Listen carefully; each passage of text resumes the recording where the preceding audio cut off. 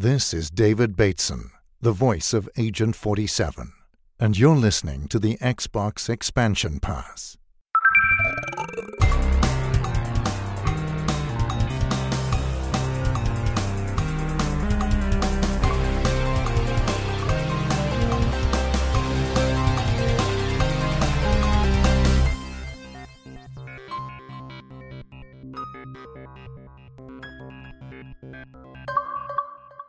Welcome one, welcome all to episode 157 of the Xbox Expansion Pass, recorded on Sunday, December 11th, 2022. I am your host, Luke Lore, the Insipid Ghost. In this episode, we'll discuss the no-show by Xbox at this year's Game Awards and just what that means for games upcoming in 2023. After that, we'll welcome Ukrainian developer Antonina Melnikova to the show. A narrative lead at Frogware is working on the Sherlock Holmes series. She'll discuss what it's like to navigate the difficulties of making a game in wartime while dealing with attacks, rolling blackouts, and just how to stay focused on the source material. Enjoy. Yet another week of gaming is upon us and behind us. Welcome to XEP, discussing all things in the Gamerverse as they pertain to the Xbox ecosystem. And as I am wont to do each and every week, I like to start the show by offering words of kindness to those who have made my gaming week better. And this week, it's a bit different as I extend words of kindness to my late friend, Grant Wahl. He was a sports journalist working to cover the World Cup in Qatar this past weekend when he suddenly collapsed. A lot of controversy surrounding him as he had worn a Pride shirt to a stadium and been denied entry to it. I knew Grant Wahl pretty well at one point. He was working for Sports Illustrated about a decade and a half ago when I was making my way as a nobody in soccer journalism. I had a blog, I had a podcast, and nothing else. And when I was a nobody and he worked for Sports Illustrated, he was giving me advice. He was coming on my show. He was connecting me with people. He taught me, along with two other wonderful individuals, Neil Morris and Matt Doyle, he taught me how to interview people, what it meant to be a journalist, the rules to follow, the do's and don'ts. And I made a lot of mistakes on the way, and Grant was always kind. And I'm sure that if you've paid attention to the World Cup at all, you've probably seen this story. But I got to know Grant at one point in my life, and he was just a wonderful human being. And it's been really cool to see all the positive tributes in the wake of his death that was absolutely heartbreaking and perhaps a bit suspect given the way the Qatari government treated him. But that said, I think it's important that you guys know that XEP would not have existed without Grant Wahl because of the lessons that he taught me. And he was a really special individual to me who, when I was at my lowest, he and just a few others taught me how to ask the right questions, taught me how to be a journalist on some levels. And while I would not say and count myself as a journalist now, perhaps just enthusiast media, Grant taught me how to play that game just a bit better than I could otherwise. And I think the reason that I've been able to have some of the high profile guests on this show, the reason I've been able to stay composed in certain moments comes from lessons from high level journalists like him. And so I remember him fondly. If any of you listening perhaps listened to Off the Bench many, many years ago, or followed me from soccer when I covered MLS and North American soccer at one point, and you happen to listen to XEP now, cheers to you, and thank you for following this long. And to anybody else, I encourage you to check out Grant Wahl's life, because he was just genuinely one of those good people for sure.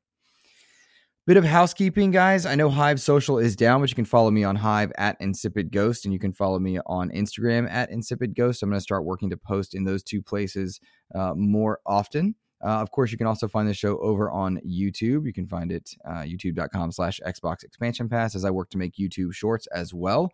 This has been a really fun production level thing for me, and I'm debating whether or not to make this recording a video recording as well as an audio recording. It would just be me talking. I don't know if that'd be worthwhile to you, but maybe roll some gameplay in the background here and there. I don't know. I'm not a big producer. Those of you that listen to the audio, you know that, but I'm debating just kind of dabbling in that as I want to kind of extend the reach of XEP here and there. So let me know what you guys think. If you've got feedback, you can always email me, insipidghost@gmail.com. And then, of course, you can find me on all the socials that I just listed at Insipid Ghost. Well, let's get on to some gaming news this past week. It was made public by Phil Spencer and several Microsoft executives that they have entered into a 10-year commitment to bring Call of Duty to Nintendo. If they were to let the Activision Activision Blizzard deal go through. Microsoft committed to 10 years of bringing Call of Duty to Nintendo, something that hasn't been happening in recent years. They also extended that same invitation to Valve, which Valve politely declined, saying they did not need to sign an agreement because they believe that Microsoft will honor its agreement. So a nice word of support coming out of Valve as well. Interestingly, this same offer was offered to Sony and rejected, which was all that much more interesting to see that Nintendo accepted. Valve didn't feel the need to accept because they believed in Microsoft's vision, perhaps due to the way they've been putting games, their first-party games onto Steam, the way they've been putting their first-party games onto PC with comfortability for years, perhaps the way they've stewarded the Minecraft franchise. A lot of evidence to show that Microsoft doesn't want to make full exclusives with regularity, and it wouldn't really be prudent with Call of Duty. But Sony nonetheless rejected this deal and was not interested, not willing to sit down at the table. All of this came out the day prior to finding out that the FTC would be suing in order to block the Activision Blizzard merger with Microsoft, in order to block that acquisition, all things considered. And in all likelihood, what this means is that more concessions by Microsoft are going to need to be made in order for the deal to go through. It also came out that the European commissions are a bit in conflict with the FTC here, in that they are not quite in agreement with the way the FTC is wording some things. There are far more educated people in this realm to give you insight on this one, but it is interesting nonetheless. I find all of this fascinating, although I'm a bit bored of the topic, because while this is going on and several senators in the United States are coming out trying to stop big mergers from tech companies, they're not perhaps looking at some of the behaviors of those tech companies in recent years: Sony, Microsoft, Blizzard, Bungie, Bethesda, etc. It's really interesting to watch kind of the discourse surrounding it by those that are rational-minded and informed, and then to watch some of the commentary by the uninformed is equally interesting, though a bit frustrating. So take that for what you will. I find this FTC action all the more amusing in this sense because I look at what's going on in the European commissions as well, as they're working to break up kind of the duopoly by Google and Apple on an app store, and a powerful Microsoft could enter in and be a third element in the app store categories. So it makes sense to empower Microsoft with the King portion of Activision Blizzard, King, in order to up their app game. And kind of create a competitor in that space. Meanwhile, the FTC is saying, whoa, maybe not as good.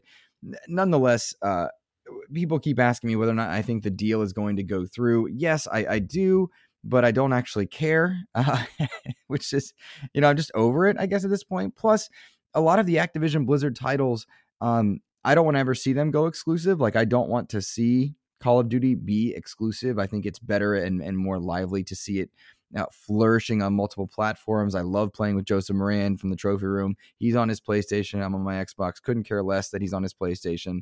It's healthier for the user base, and rock on is kind of what I say in that category. But it is a story that we consistently need to bring up because we do see changes happening in it.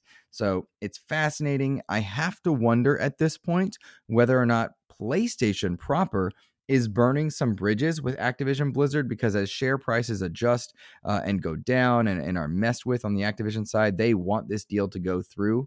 And while current agreements must be honored, future agreements may be in danger. So I'm really interested to know, let's say the deal doesn't go through with Activision Blizzard. Microsoft is not able to acquire them. They lose a couple $1 billion, but not $70 billion. And then in future, does Call of Duty switch its marketing back from PlayStation over into Xbox territory? Does that happen? Do they burn bridges in that category? I don't know. I would think so. PlayStation has not necessarily been conducting themselves well. They've tended to look like the bad guy in the majority of these situations. And the question has to be asked in a world where we're all about, what have you done for me lately?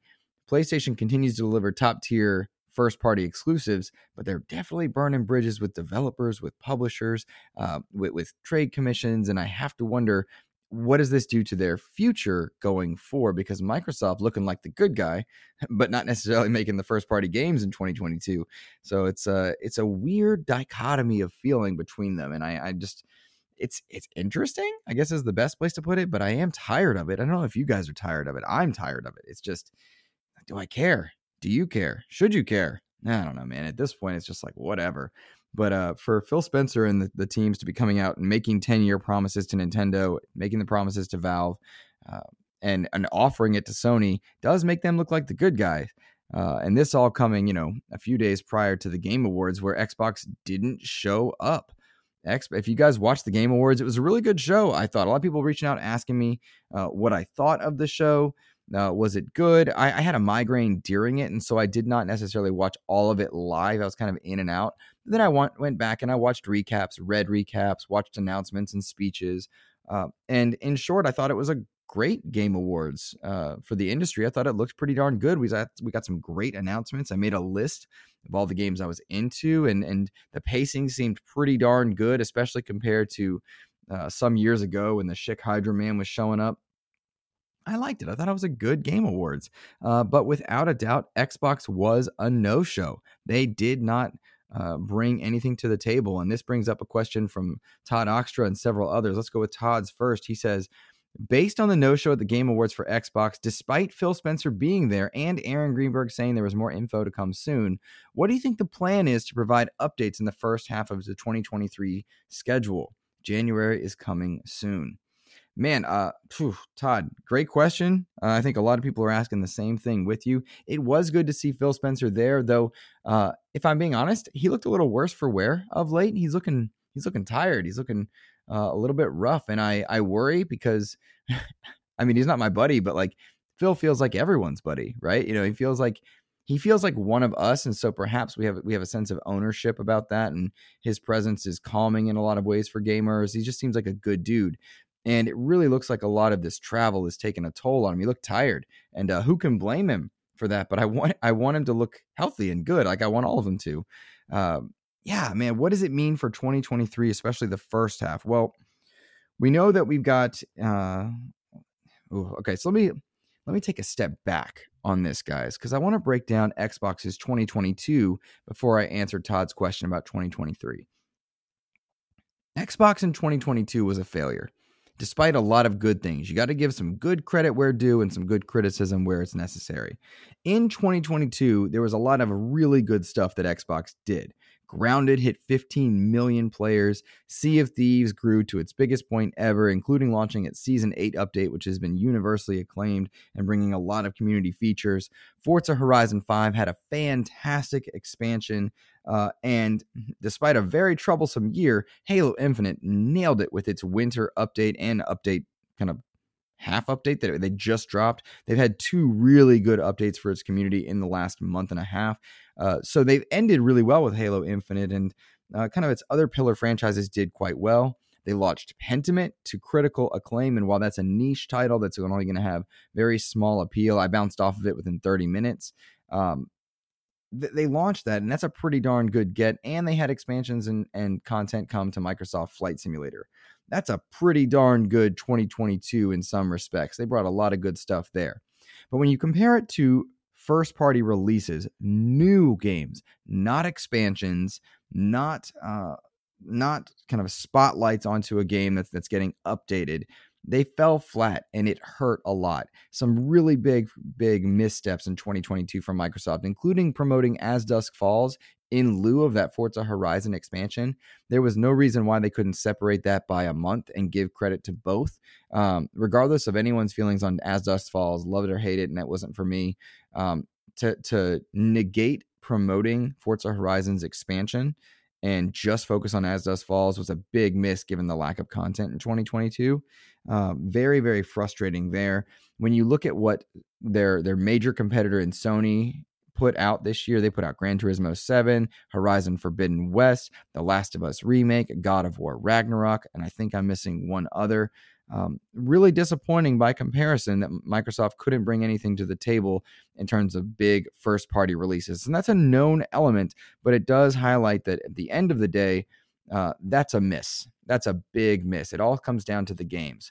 Again, credit where due. The game prices didn't go up in 2022, though they're expected to next year. The console prices were more available. The consoles were more available, and the console prices maintained through this holiday season. Credit to them. A lot of day one Game Pass games dropping into Game Pass, which is a big benefit. The service continues to flourish. Credit where due. But at the end of the day, no first-party releases. And that brings up the idea, what do you have for 2023 and how are you going to share the news about it? That's what Todd's asking is, what do they got? How are they going to show it? Well, we know for 2023, they've got Forza Motorsport, Starfield, and Redfall. That's what we know for 2023. And kind of outside of that, these are the games we know about for Microsoft in the future from first party. Fable, Perfect Dark, Indiana Jones, Avowed, Everwild, State of Decay 3, Minecraft Legends, and Hellblade 2. There are a few more kind of nebulous projects that are going on, like Outer Worlds 2, and I think like a few other like code-named things. But they've got a lot of stuff that we know about, and yet so much of it we don't know much about, which begs the question, just how ready are they to show things? My anticipation is that you get an Xbox event, an Inside Xbox, or something new to be its equivalent. I really hope it's not a live thing. Pre-produce that bad boy, put it out there. The live shows are not, they just don't do well anymore. There's no reason to have that. Give us a Nintendo Direct, a PlayStation State of Play, Xbox variant of that. Live shows are not necessary. But I think you're due to have that in January or February. I wonder about January, Todd, because, when is that going to be made? Are they making that right now? Are they going to be working on that over the holidays? What's the plan on that one? And if the stuff was so ready for January, why not just have it at the Game Awards? A trailer, a gameplay trailer, something. For it to be a no-show at the Game Awards is very disappointing for, I think, the fans that have been sticking through with Xbox throughout 2022, is despite the lack of content, or the lack of first-party new releases, I should say. I got to be very careful because content is a very nebulous term now, given all that we do get as gamers. Maybe January is not the time. Perhaps it is a February event. And is that a wise choice given some of the games that are coming out? I would say yes. You need an Xbox presence early in Q1, and so late January, early February, that needs to happen because Xbox needs to remind players just what it's got on the table for 2023, because too often have we heard the promise of soon, it's coming, you'll get it. I think Xbox gamers are a bit tired of that. Despite all the good stuff that has genuinely been brought to the table, it's time for first-party releases. It's time for a comparable slate of games. And you need more than just Redfall and Starfield and Forza Motorsport. Something needs to be on the level of God of War. I don't know if those titles are, but there's something missing in the Xbox pantheon that compares. A third-person narrative action game. Some people would suggest Hellblade. Some people would suggest other titles. I know with Jam Pack Sam, the host of Exhibition, who I got to join this past week, shout out to him. He was talking about how he puts Hellblade and God of War kind of in the same category, despite that might not being fair to Ninja Theory. And I agree with him. I do the same thing. It's time for Xbox to have that title. They have thrived, Microsoft has, on games that are kind of multiplayer centric, like Halo and Grounded and Sea of Thieves. But I'm ready for some single player stuff. I don't know if they're ready to deliver it, but they need to show us what they're going to deliver. So, the big thing is we need a showcase early in 2023 where they're proving to us that all of this work and headache has been worth it. The Bethesda headache was worth it. They haven't seen anything out of Bethesda that's been exclusive to Microsoft for Microsoft gamers. Shout out to Ghostwire and Deathloop, multi-platform, honored the agreement, good guys, Xbox. All that is good stuff. But it's time to show the specific fan base that's invested in your box, in your accounts, and that's been logging in under Xbox Live. What do we care about? Aaron Greenberg did come out and say they've got plans, but timing is everything. The question then must be asked, was the timing not good enough that you couldn't have gotten it out a month ahead at the Game Awards? Was there a reason for that? Was it possibly due to the ongoing commission stuff where they were trying to make their case? Does Microsoft want to look as weak as possible next to Sony during these lawsuits? Is that the idea of it? If so, well, that sucks. If that's the case, that's a very frustrating way to go about supporting your fan bases. You've got a lot of good stuff in the works. The question is, are you going to be able to deliver? I know my buddy Joseph Moran, again from the Trophy Room, he is wondering if Matt Booty is the right guy to be heading up these studios. And I have the same question, and it's not meant to be a critique. Perhaps he was the guy that got the ball rolling. Is there someone that needs to take it a step further? Is that a thing? For all those questions being asked, I think it's a fair thing to ask them without being vitriolic. So I want to see a Q1 showcase from Microsoft where they do talk about what they've got to come in 2023 specifically. Do you have games? Do you have content expansions for the first half of 2023? Are you going to have something that's comparable to Sony on some level where you've got, again, 2022 for Sony, Horizon, Gran Turismo, Last of Us Remake, God of War, just those alone are pretty big deal, right? What do you got for us, Microsoft? Proof is in the pudding. Let's see it. Right now, I think their early 2023 is Atomic Heart day one into Game Pass. That's what I think is happening. Like, so, all right, give me more. I need more. Again, a lot of love for the brand and the approach and the services and the way they treat gamers in so many respects. But let's see it. All right, let's loop back to the Game Awards and these topics. Famous Seamus wrote in, he said, what were some of your favorite moments from the Game Awards? What do you think was the biggest snubbed game at the Game Awards? Any games you think should have won over the actual winner? We'll go in reverse order here, Famous Seamus. I think Elden Ring was the winner of the Game Awards, rightfully so. Elden Ring was a fantastic video game.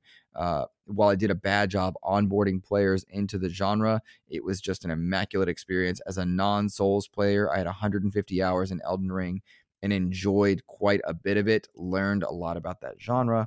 I was all there for it. As far as the biggest snub, I'm not sure I saw a ton of snubs. God of War and Elden Ring did a good job of kind of taking a lot of places. I didn't understand at all why Stray was even there nominated. I thought them winning Best Indie Game debut was kind of a snub, I suppose, to Vampire Survivors, which should have been there. I think that's taken the industry by storm. But at the same time, like, one man's opinion, right? A lot of people really did enjoy Stray, and congratulations to that team. It was not a game that I would have put there, and I would have put Vampire Survivors in. But beyond that, sometimes I think we get too caught up in just who and what is involved for deciding the Game Awards, and I don't have energies for that, I suppose. There were a lot of categories like Best Esports Coach. I don't care. I don't know. Whatever. Moving on. Best Content Creator. And then the Future Class. Looking at the Future Class was weird. Like, maybe I'm too old. I looked at that Future Class. And I'm like, I don't know any of you people. And that list was huge. And again, congratulations to those people. But I think I'm just out of touch in some ways. And maybe that's kind of the way that's meant to work, is to expose you to new things, right? But yeah, Vampire Survivors, I suppose, was my biggest snub. And then favorite moments, I don't know that I have a favorite moment. It was really cool to see Al Pacino squinting at the screen, and then Chris Judge ruin everything by talking forever. That was funny. I'll use this question to talk about some of the things I loved seeing at the Game Awards. There were a lot of games that were shown that I was just there for. Jedi Survivor was top billing for me. Absolutely loved seeing that. Cameron Monaghan coming out there, clearly in the role of Cal Kestis, loving it. He looked right at home having a lightsaber in his hand. He looked right at home sharing his thoughts about the game, being excited for it. And that felt good, I guess. Kind of like watching Chris Judge be Kratos. It felt cool to see Cameron Monaghan be Cal Kestis. I know I had a fun moment where I tweeted out that I had just purchased the special edition, or the collector's edition of Jedi Survivor, the $300 thing from Limited Run Games. And then my joke was that, like, I'm going to have to find a way to tell my wife that I just did this. And I was nervous about it. I did tell my wife, and she was so freaking cool about it. She was like, babe, in the world of hobbies, you don't have expensive hobbies. You're not buying boats or jet skis or anything. You get your game and you enjoy it. And I was like, who are you and what did you buy that I don't know about? But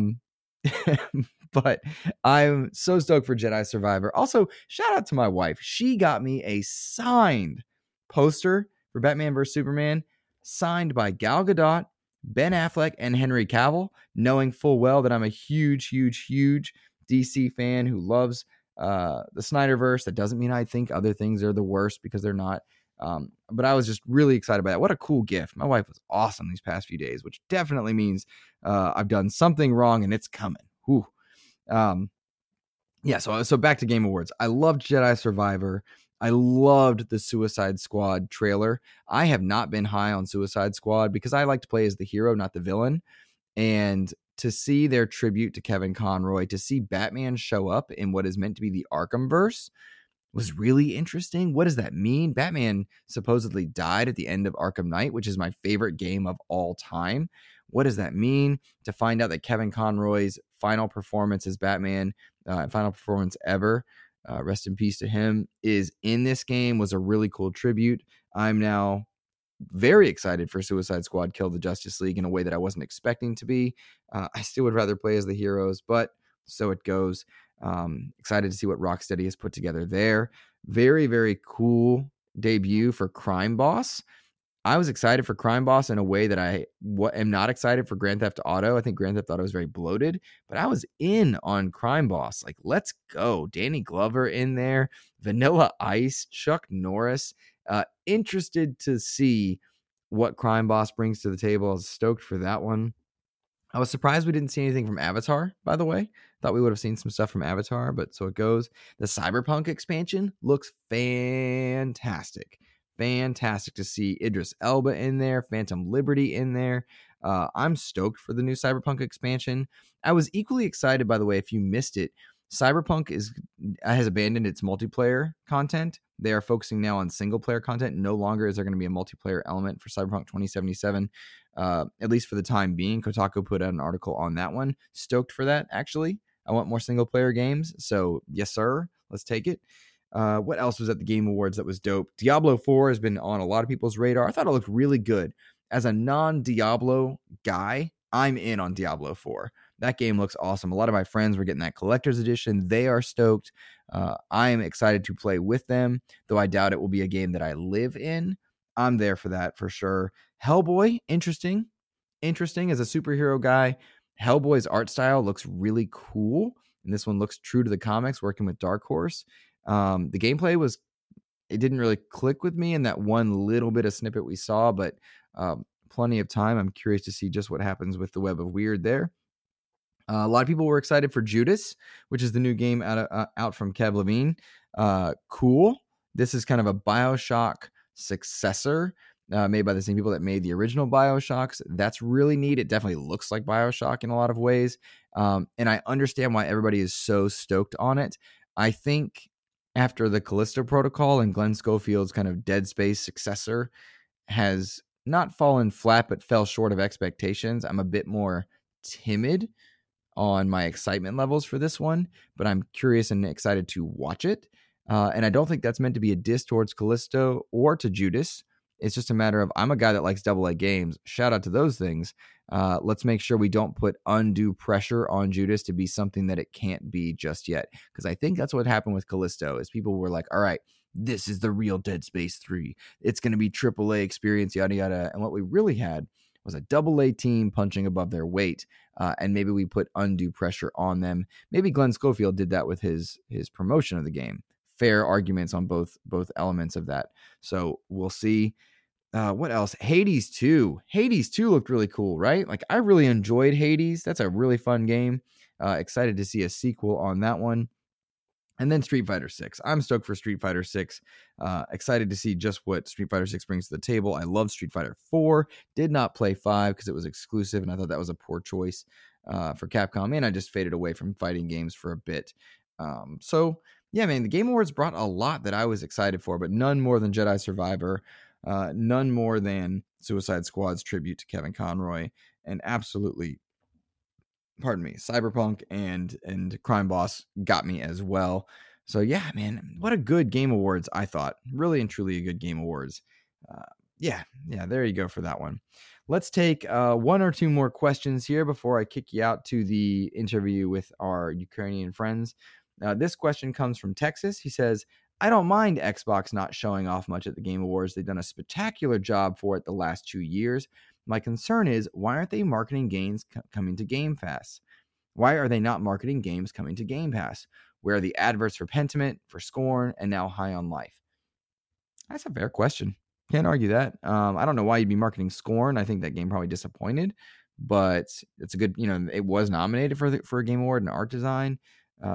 Why are you not promoting Pentiment? Why are you not promoting High on Life? I think it's twofold, Texas. I don't think Pentiment shows well. I think it's a game you need to experience. It's kind of like Vampire Survivors. You put up a screenshot or a clip of gameplay, and it's not going to do much for you. And I think Pentiment has a lot of talent behind it, but people bounce off of those type of games quickly. And then High on Life, there's some weird marketing elements to that, given that kind of the drug relationship to it. I know Aaron Greenberg's been tweeting about it nonstop. I think that humor type is very specific, and it's not going to click with everyone perhaps the way we hope to. But you're right. I thought Microsoft did a bad job advertising some of its best traits coming from Game Pass. And they had one really good trailer in there. But for Microsoft to be, 2-3 years ago sharing, was it 3 years ago? Man. Showcasing the Xbox Series X for the first time, Hellblade, etc. Them not to be there was weird. I had heard Hellblade would be there.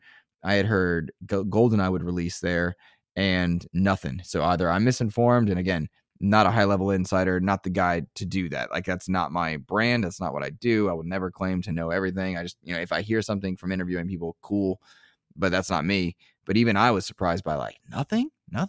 And I think they've kind of relaxed a bit on marketing. At least it seems like it, which maybe that's a tactical decision as they kind of go through these legal proceedings.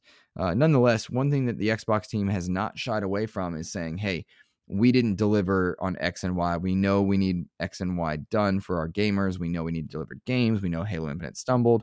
I've appreciated that clarity of thought, and I would imagine that 2023 brings a better version of that. We'll see. All right, let's go to the next question. This one from Mr. Edward Varnell, always supporting the show. Edward, you are the man. I appreciate your kindness so often. You always give me difficult questions, funny questions, stuff that I have to consider and ponder. And I know you're a diehard Nintendo fan, and I'm more in the Xbox and PlayStation category, but I really appreciate you always listening to the show, man. So thank you for that support. Edward says, though Microsoft was silent on games front this year, do you see any fairness given to them about it, like when other companies go silent before they drop multiple announcements?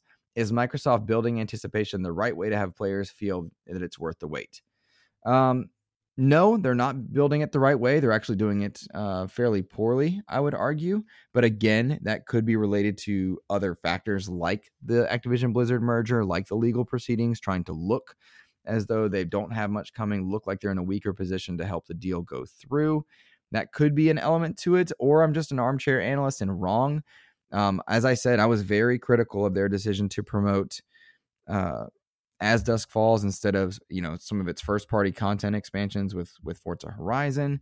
I don't think they've done a good job at sharing the great things that have come to Halo Infinite. I jumped back in. It really is good stuff. The player counts in Halo Infinite are going up. I don't think they're sharing that very well. They should be having some Game Pass deals out there, selling this thing at a discounted price, getting players in. They really need to do a better job of that. So I don't see that happening. But again, what do I know compared to what they know? They see numbers, they see statistics, and we know Game Pass is doing very well. If they do have multiple announcements on the way, I think we talked about it previously in the show. It needs to come late January, early February. It should have come at the Game Awards. I think rightfully so. Several journalists of high profiles like Jez Corden and Ryan McCaffrey have come out and written articles about it. They definitely did their gamers a disservice, and I don't think they're building anticipation the right way. If anything, they have damaged their position with fans after the no-show at the Game Awards. But gaming is an industry where people have short memories in many ways. And if the games deliver quickly and well, then I think all is forgiven. That tends to be how that goes. If the games don't deliver, then people have longer memories. Cite the Xbox One for all the great things that happened in the Xbox One era. Talking about games with gold arriving, backward compatibility arriving, the Xbox One X upgrades, the Enhanced with X for free, Game Pass being a thing. So many amazing things happened during the Xbox One era. The Elite controllers, amazing stuff. And without the best top tier first party games, long memories. When you get the best top tier first party games, short memories. See PlayStation. So I think that's what's going on there. My last question comes from Mr. Jampack Sam, whom I absolutely love. Again, I was on his show just yesterday, so that's gone live at the time of this recording. You'll be able to check it out on his channel. Exhibition is the name of his show, and he's huge on TikTok now, which shout out to him, man. Congrats on your success. Sam says, I'd love to hear some of your favorite gaming holiday memories or what games really get you into the holiday spirit for around this time of year. For me, it's always Forza Horizon for one reason or another, along with some light Christmas music in the background. He enjoys it. So that's cool. Holiday games, man. Some of my best memories come from Metal Gear Solids 1 and 2, being snowed in, playing those games on my PlayStation, just kind of looking out into the snowy backgrounds of being snowed in from school and just playing Metal Gear Solids 1 and 2, man, nonstop. People come into the door, Luke, you want to come outside? No, I'm playing Metal Gear Solid. It's just really cool. Good memories from that one. I think more recently, Arkham Origins is a really good holiday game. If you're a Batman fan, DC fan, I know many of you guys are. That's a really fun game. I think I often have gone through Halos during the holiday season. I don't think I'll be doing that this year. Maybe Halo Infinite multiplayer. But yeah, I don't associate many games specifically with Christmas time or holiday breaks outside of those. But those are some good memories for me for sure. So, alrighty, guys. If you have a favorite holiday game, email me insipidghost@gmail.com or tweet me at insipidghost. Find me on Hive when that goes back live as well. And you're welcome to follow over on Instagram as I kind of slowly enter into that realm. Like, share, subscribe on the YouTubes. It really does make a difference. If you rate the show on iTunes and Spotify, there you go. I want to turn you now to a really heavy but fascinating interview with Ukrainian developers Frogwares, specifically Antonina Melnikova. She's a narrative lead at Frogwares. They work on the Sherlock Holmes titles, which many of you have probably snagged from Games with Gold or Game Pass, and they're working on Sherlock Holmes: The Awakened, which is a pseudo-sequel to Sherlock Holmes Chapter 1. It's in that same universe, but it's also a remake that they're kind of rewriting. Really fascinating element here. But Antonina discusses what it's like to be creating a game when you've got rolling blackouts due to Russian invasion attacks, missile strikes, what it's like to do game development when you've been going to fight, your people around you have been going to fight, and then you come back and hope that your work has saved. We had scheduled our interview and had to reschedule because I logged in, was doing a 5 a.m. Call time for me and I think late afternoon for them. And we had to reschedule because of an unexpected blackout and power lines being down. Hearing her discuss the gravity of that while still trying to make video games and keep their livelihood was both heavy and fascinating. And I really hope, guys, that if you're still listening to me now, you'll take a bit, listen to Antonina's interview, take a moment to, if you're able to go and support Frogwares, give them a shout over on your socials. Let them know you heard the interview, that you're supportive of them, because it really meant a lot to me that they were willing to, in such a time of tragedy and difficulty and frustration, come on and talk to me about video games and share their experiences and what is going on. Antonina was a wonderful guest, and I'm really grateful that we had a chance to talk to her on the show. All right, guys. That's it for me. Enjoy the interview. Support Frogwares. Take care, everybody.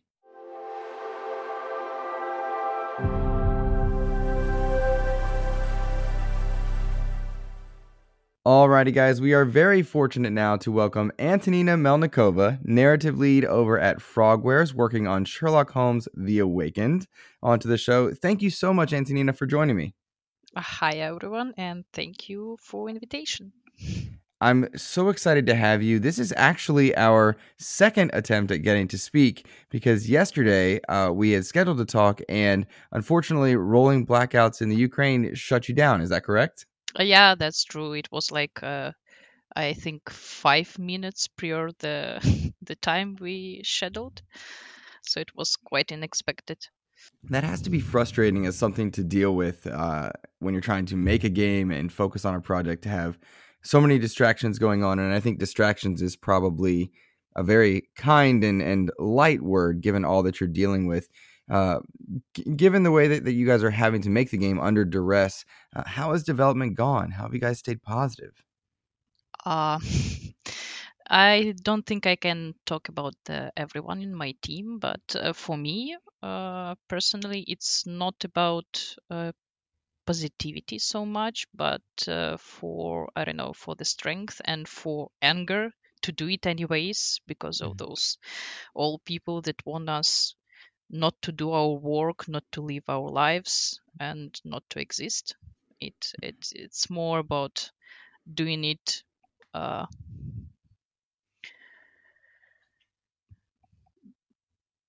just with the anger. Understood. Understood.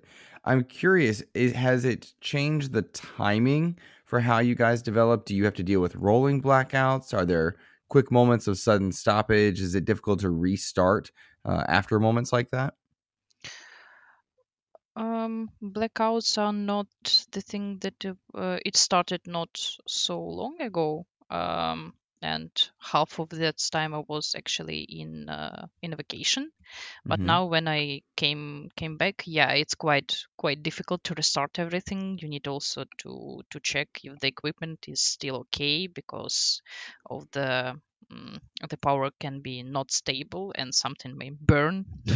Mm-hmm. um, and yeah, you are not sure that you've saved your work. You are not sure that you finished the part. You need to check that twice or maybe thrice. So it takes, I'd say, maybe three more time Mm-hmm. than it's supposed to take. Man, that has to be frustrating. How long has The Awakened specifically been in development? We started working on the project in March 2022. Mm-hmm. So let's count March, um, almost a year, Mm-hmm. less than a year. Mm-hmm. It's quite a small project.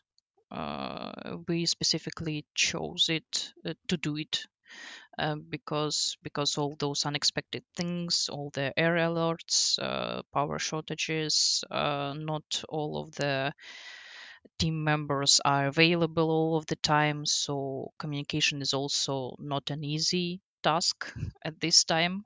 Mm-hmm. So we had to make the scope of our work far less to have to be able even to finish it. That's interesting you say that. Now, when you say it's a smaller project, that would mean that the team is small working on it, or that the scope of the project is different. Because if I remember correctly, this is a remaster of a title originally released in 2007. Is that correct? Not entirely, Okay. because to be fair, it is more of a remake than a remaster. Okay. Because we are redoing almost everything about the project, about the game, Mm-hmm. from scratch almost. So it's an entirely new engine. We need to remake all the assets. We don't import anything from the original. We are adding modern gameplay mechanics based on Chapter 1 and The Sinking City. Mm-hmm. There's The voice acting is new, music, sound effects. So we even worked on the story. We adjusted it so it works as a continuation of Sherlock Holmes Chapter 1 of a young Mm-hmm. Sherlock story. And now we have the emphasis on how this is the case that really bonds him and Watson. Mm-hmm. And the only thing that really stays from the previous project, it's the overall plot of the game, Mm-hmm. and locations of each case. So Wow. everything else was reworked, basically. So really and truly like a full remake at this point. That does not sound like a small project, Antonina. Um, Actually, for us, it was a smaller because it's firstly, it's not an open world. Mm-hmm. It's more of a linear game. We already had the global story, the plot, and we had something already. We could start the project right now. We didn't have to do the big pre-production to find out the character arc, the story, the antagonist, the cases. So it was really easier to do it. You mentioned Sherlock Holmes: The Sinking City and Chapter One, and those, of course, are recent, more recent, I should say, Sherlock Holmes titles from Frogwares, and well reviewed, I might add. Fun games, and for anybody that wants to support Frogwares, I would recommend you guys go check those games out. They are a good time, and they're very cool, just to feel like Sherlock Holmes. But I'm curious, Antonina, did those titles, the assets and the voice actors, are they all making their way into this new version with the Awakened? Is that why it makes it a more accessible project for you guys? About the voice acting, I'd say no. We had to make the full recast, except for the Sherlock's voice, obviously, because it's the same young Sherlock from Chapter 1. Mm-hmm. Um, I'm not sure I can say that we had to reuse a lot of assets, but Mm-hmm. it was easier because we are using the same engine, Unreal 4, Mm-hmm. and basically some of the features and internal tools were already existing, and they're not the same as at the time when the original The Awakened created. Like Gotcha. it was on the different engine. Mm-hmm. Well, this is interesting to me because you're taking, the global story and plot from the original release, and you're now allowing it to work into kind of this newer version of Sherlock Holmes to make it that after Chapter One with that younger Holmes. And as a narrative lead, you're having to do some pretty, I guess you could say, substantial rewrites in some ways to make sure that it does fit into that plot. What's your day to day work like as a narrative lead on a project like this? Actually, it depends on the stage of the production. So the heaviest narrative work, I'd say, is at the first two stages when the pre-production strikes Mm-hmm. and the actual production of the cases. So here our pre-production stage was shorter than usual. So we had already the plot and we are working on adjusting it as a continuation of the chapter one. Mm-hmm. So basically, this part looked like a lot of brainstorms, discussions, corrections, iterations, and repeating that again and again until you are satisfied with what you have. So uh, I'd say it's some kind of presentations and documents. It Mm-hmm. doesn't seem quite exciting Mm-hmm. um, until it's been implemented in the game. And then the second stage is working on the cases. Here we are tightly connected with the other team members, other teams, like mission designers who are scripting the gameplay, feature designers. So it's more like communication and day-to-day switching back and forth, uh, creating the gameplay, playing it, iterating, and repeating that again and again. How long does that process take usually? It depends on the size of the project. So this the Awakened is quite small one. It's around a year.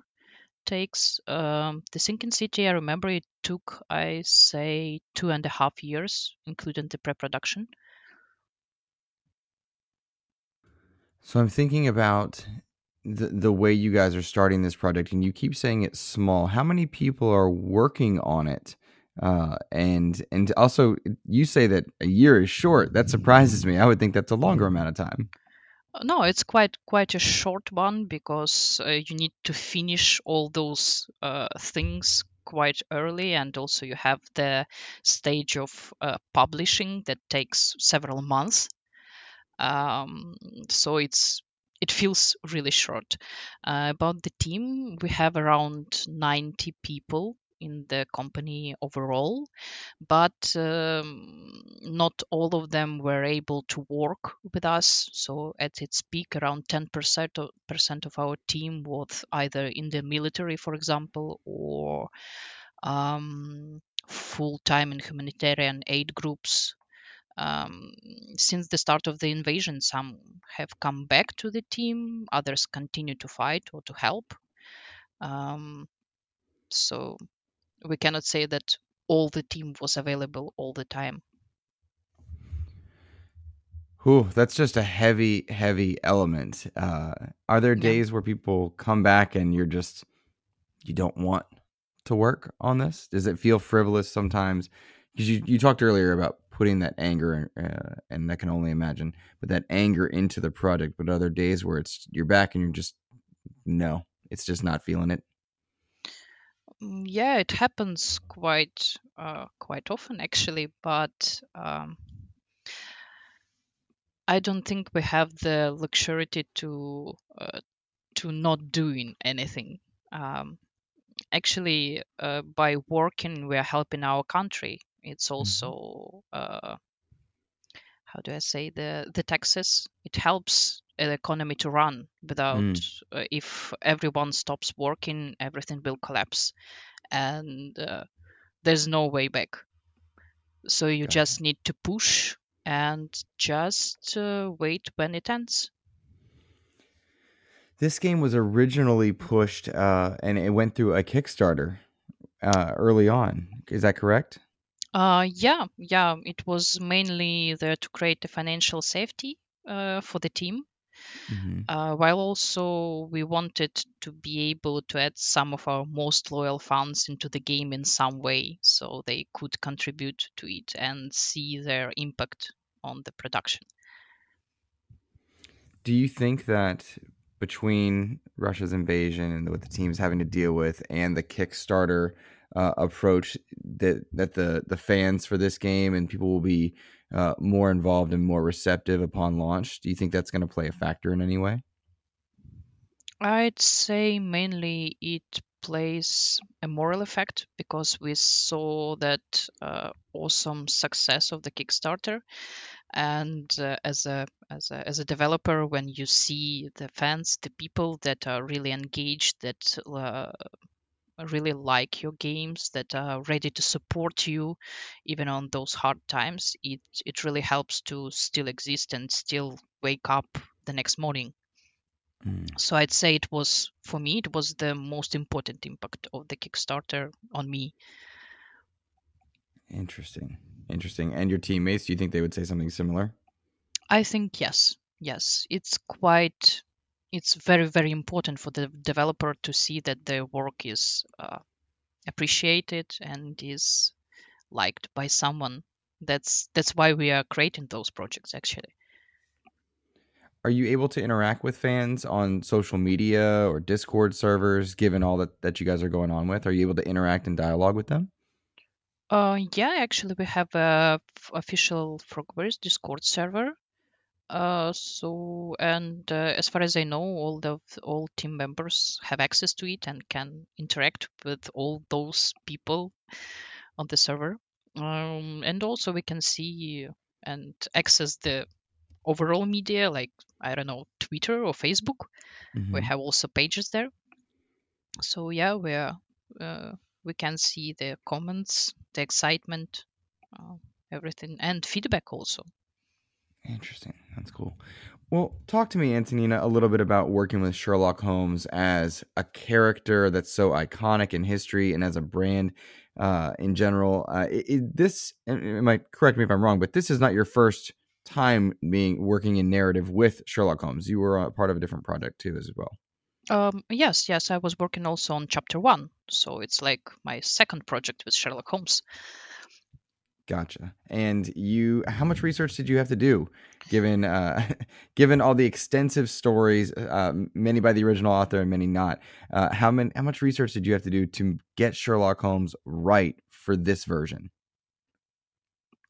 Actually, I'd say we made the majority of this research when creating chapter 1. The character is the same, the young Sherlock, but when we were creating that project, chapter 1, we had quite extensive, big research. We are not only reading the novels several times, we also were aware of all the media like TV shows, films, sometimes comic books. We even saw the Japanese version of a female Sherlock Holmes, so we had quite a lot of references. It was quite a big pool of things we could like pick those small quirks and personality characteristics we wanted to see in our character. And I think it worked quite well. We have a solid one, a more vulnerable emotionally, I'd say. It's not a usual approach to Sherlock Holmes, but that was the idea. We wanted to show something new, to show him from a bit another side, make him more humane, not like a logic machine. Are there any media versions that have played a big influence into the Frogwares version of the character? I don't think I can name something in particular. I'd say we made a big extensive research and just poked our nose here and there, seeing the details, maybe even half tones of personality. Mainly I think maybe the BBC Sherlock was the biggest one.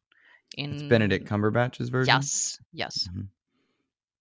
So what about the characters surrounding Holmes? Certainly they play a big part in his journey. There are various versions of Sherlock where he struggles, and in chapter 1, Watson seems to be a really big guiding force in kind of getting Sherlock to really go on his path.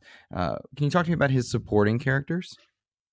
Actually, in chapter 1, we don't have Watson until. Oh no! Am I misremembering? Yeah, until the Sinking City. After credits scene when they meet for the first time. We have a Tulpa in chapter 1. It's an imaginary friend, kind of, who's also called John, and he appeared because of his childhood trauma and a feeling of loneliness. He had to have someone instead of his brother, or someone, a good friend by his side. That was his role, actually.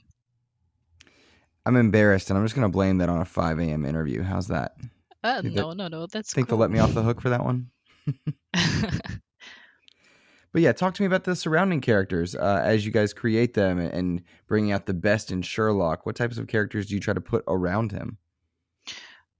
We've tried to add someone who would be on the other side of the, I don't know.